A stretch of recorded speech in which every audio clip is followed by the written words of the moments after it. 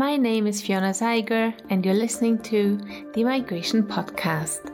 Our guest today is Viktoria Sereda, a Ukrainian scholar whose research expertise straddles the formation of sociopolitical identity, cross-regional mobility, as well as internal and international displacement of Ukrainians following the Russian annexation of Crimea in 2014. With Asya Pisarevskaya, she speaks about researching forced displacement as her home country has come under attack. So, Victoria, it's really a pleasure talking to you. For me, as a researcher of Russian origin, it's very important to have this conversation and being able to unveil the perspectives of Ukrainian scientists on mobility and displacement in light of course, the war that started in February, but also to reflect a bit on the previous periods of displacement that were taking place.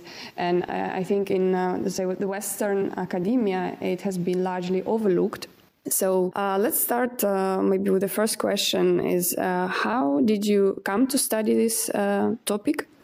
Thank you for giving me this floor, because I think it is important to use different places and spaces to talk about the issues. I studied the region since early 90s. I was among the team of scholars who did several consecutive studies, both of comparative studies of different regions of Ukraine, including Donbass.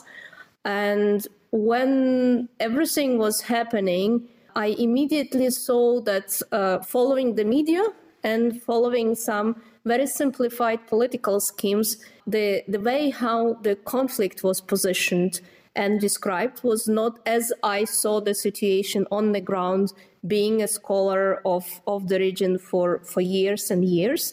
And I think this is very important because after labeling and explaining, we are trying to define what can we do. And depending on how we see the conflict, we also, peacekeeping community, politicians, and also the general public following the media would support certain steps or would support certain policies. So in this case, this was one of the reasons I saw how different the situation is from my scholarly perspective. Which years are we now talking about? So this is after the Euromaidan, after annexation of Crimea and beginning of conflict over Donbass. The second reason was that my colleagues from the region, from Donbass, had to escape, were displaced and settled in my home city. So all my family and my friends and many of my colleagues were very extensively involved in supporting Ukrainian displaced, because at that moment state was not really responding to their needs, and it took quite a long time for Ukrainian state to realize the scale of the problem and the needs of the people, and civil society was exactly helping or taking over at that moment. And being sociologists, we could not sit and not to reflect on what was happening. And for me, this was, and for us, it was, we saw that something absolutely new phenomenon is happening. And actually, the countries around us were not really aware of, because at this moment, another refugee crisis was unfolding in Europe, and European scholars were talking a lot about the displacement, about refugees, about migrant or refugee crisis, but they were overlooking similar or very strong crisis happening at this time in Ukraine. And as we saw, absolute majority of people who were displaced within the country. So because Ukraine didn't have visa-free regime with EU, this displacement was within the country and remained invisible for European migration or displaced migration scholarship. Mm-hmm. Yeah, so let's talk a bit more about the mobility patterns that you observed in a period from 2014 in Ukraine and also outside Ukraine. Could you please map the picture a bit? So if you're talking about mobility patterns, we could observe that those who were internally displaced, they mostly settled close to the regions where they originated from. For many reasons, one of them would be lack of resources, both from the side of the state, helping them, lack of housing, lack of specific resettlement programs, and so on. So people had to resettle on their own. However, they lost almost everything. At the same time, in many cases, because of the lack of resources, they were leaving someone behind. Typically, this would be elderly who either didn't want to relocate or they didn't have enough resources to come all together. So they would settle close to the contact line to be able to visit them, to help them. And in some cases, people would also commute because they didn't have enough resources to rent apartments in government-controlled territories. So they would return home, stay there in some cases, and commute for the job on non-occupied territories of Ukraine. If we are talking about patterns outside of Ukraine, very few people were able to go to EU because till 2017 there was no, as I said, visa-free regime. So to go outside, you need to have a visa, and you need to have a specific reason why would you be allowed to cross the border. But if you would apply for, if you manage to cross the border, and if you will try to apply for asylum or refugee status, then in majority of cases you would be rejected on the grounds that absolute majority of main territory of Ukraine is not under occupation, that this is a safe ground and people can return home. So people didn't try to apply, and those very small numbers in comparison to what is happening today. Within 2 years of hot phase of the conflict, close to 2,000 people applied for refugee status, and depending on the country, between 2 and 4% of them were granted this status.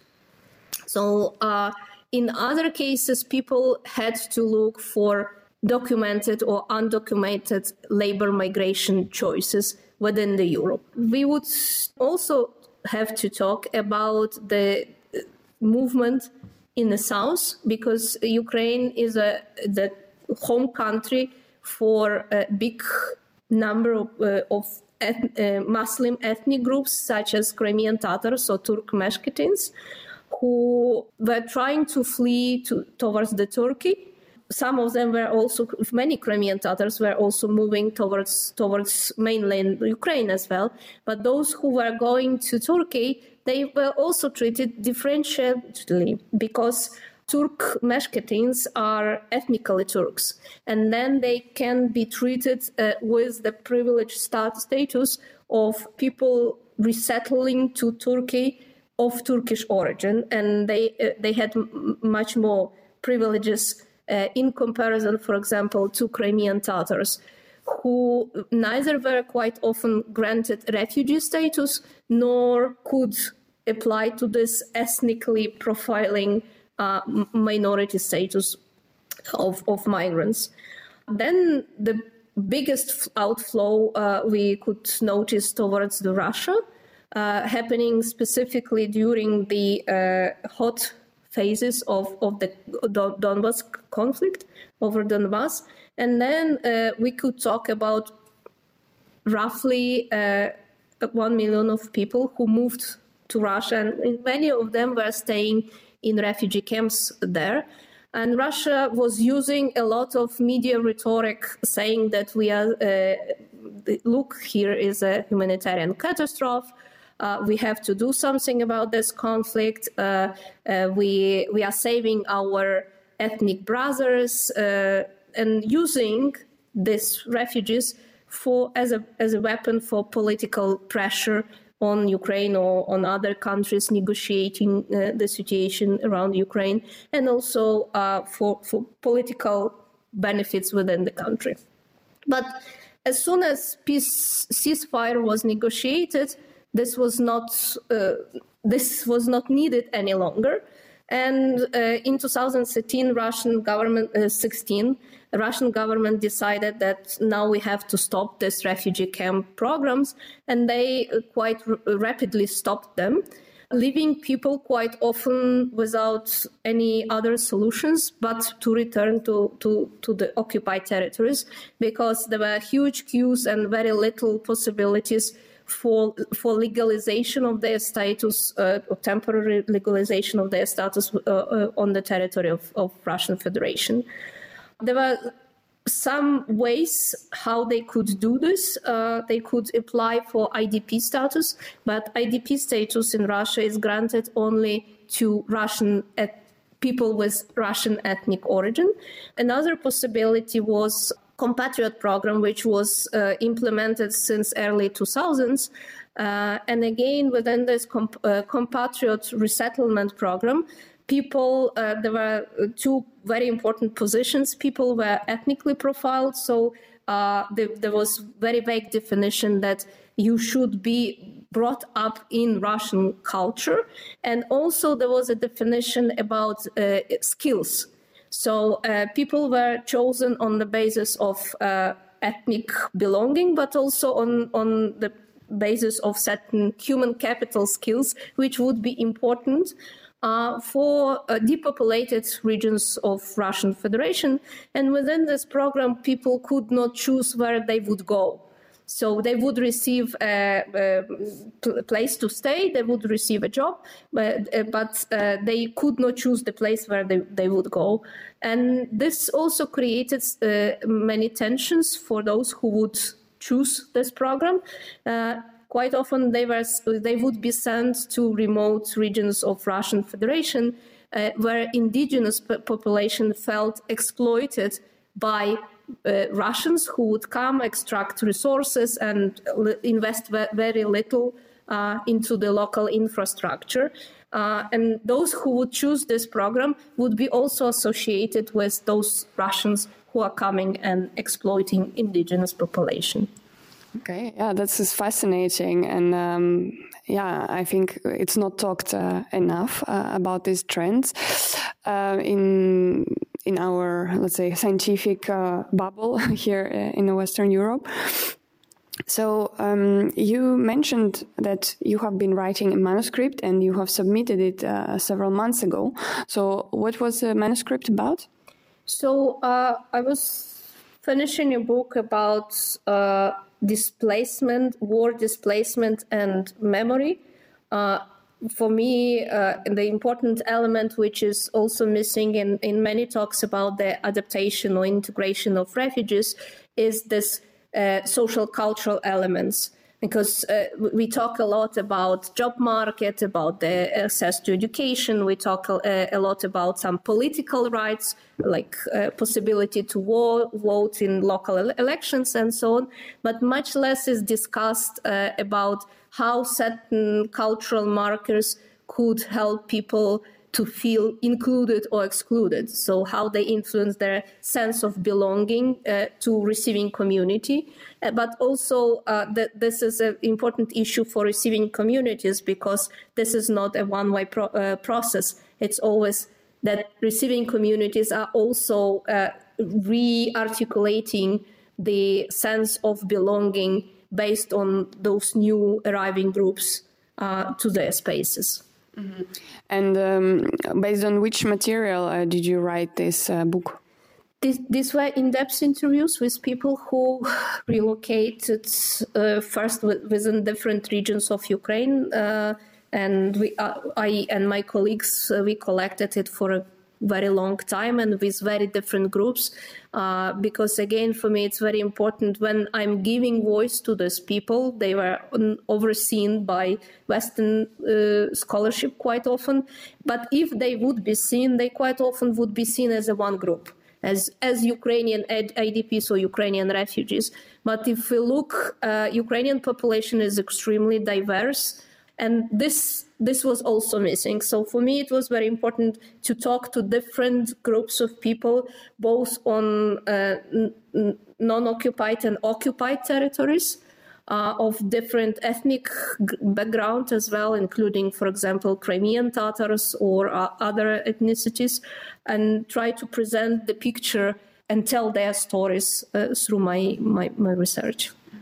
And in which language is this book written? English. That's great. So now maybe we could talk about the displacement crisis that has been evolving in the past 7 months. Have you researched this too, or was it maybe too personally difficult for you? Yes, I researched it. I was involved as a volunteer from the very early moments of first Ukrainians arriving to the city. I'm staying currently in Germany. And also I had a feeling that the book I wrote and I was writing about particular part of the country or region, and now the whole country is living the same story. But I also felt that I know something because I studied this phenomena, and I could share it with local administration, and I could help them to understand better what was happening with Ukrainian refugees coming to different countries. And first of all, for me, was quite visible this civil society support unfolding as it was in Ukraine. And we probably could now talk of a certain new pattern when in previous times, if we would have a crisis, then first of all, international community and humanitarian organizations would step in, and different states would step in and help. But now what we see, and this is not only Ukrainian case, that actually first who is helping would be civil society and different types of voluntary networks or self-aid organizations and groups. And only gradually, after a certain period of time, states or local administration would step in and they would cooperate together with international organizations.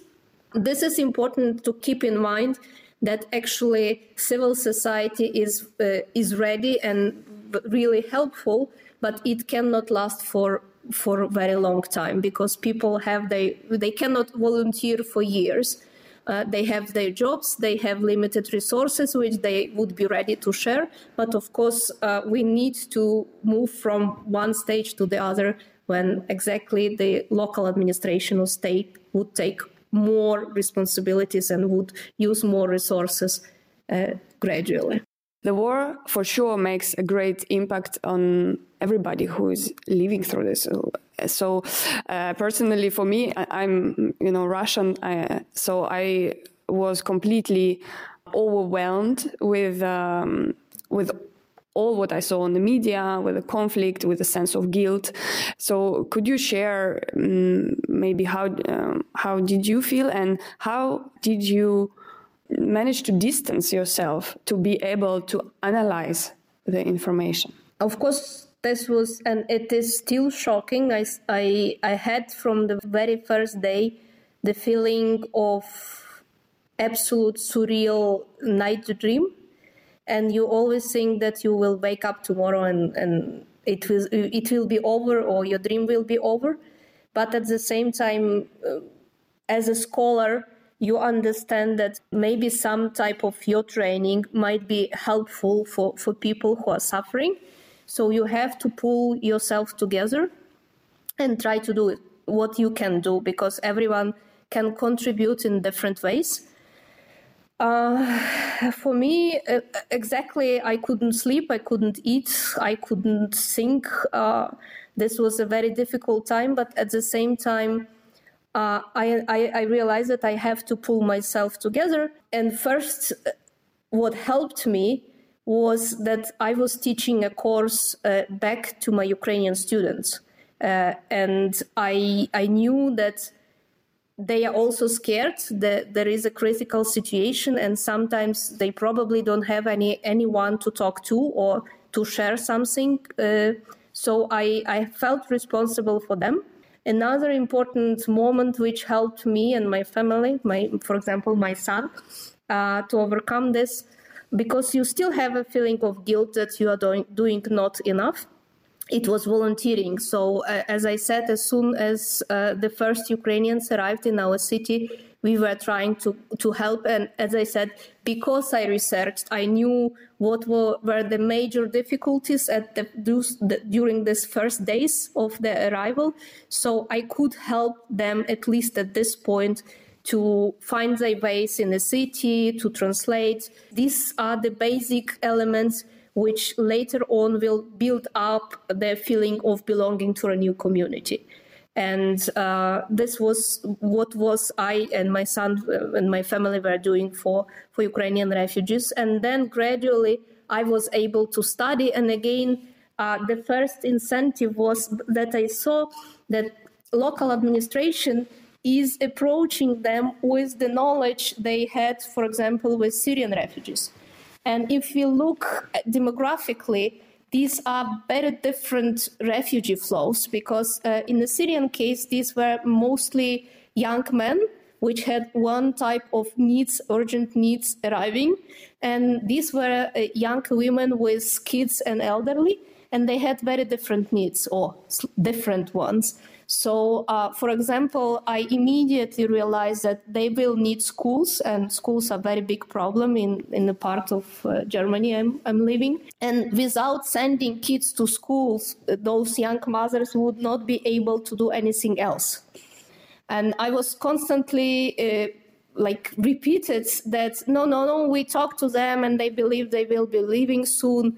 And I tried to, again, using my experience to explain that this would not be happening. Why? Because the infrastructure they are coming from is shelled. So there are no schools, no hospitals, and even if there is a ceasefire, they cannot go there with elderly and kids. Thank you so much, Viktoria. It has been really interesting and important conversation to have. And I wish you and all Ukraine a lot of strength. Viktoria Sereda is a fellow of the Forum of Transregional Studies in Berlin, senior researcher at the Institute of Ethnology of the National Academy of Sciences of Ukraine, and professor at the Ukrainian Catholic University.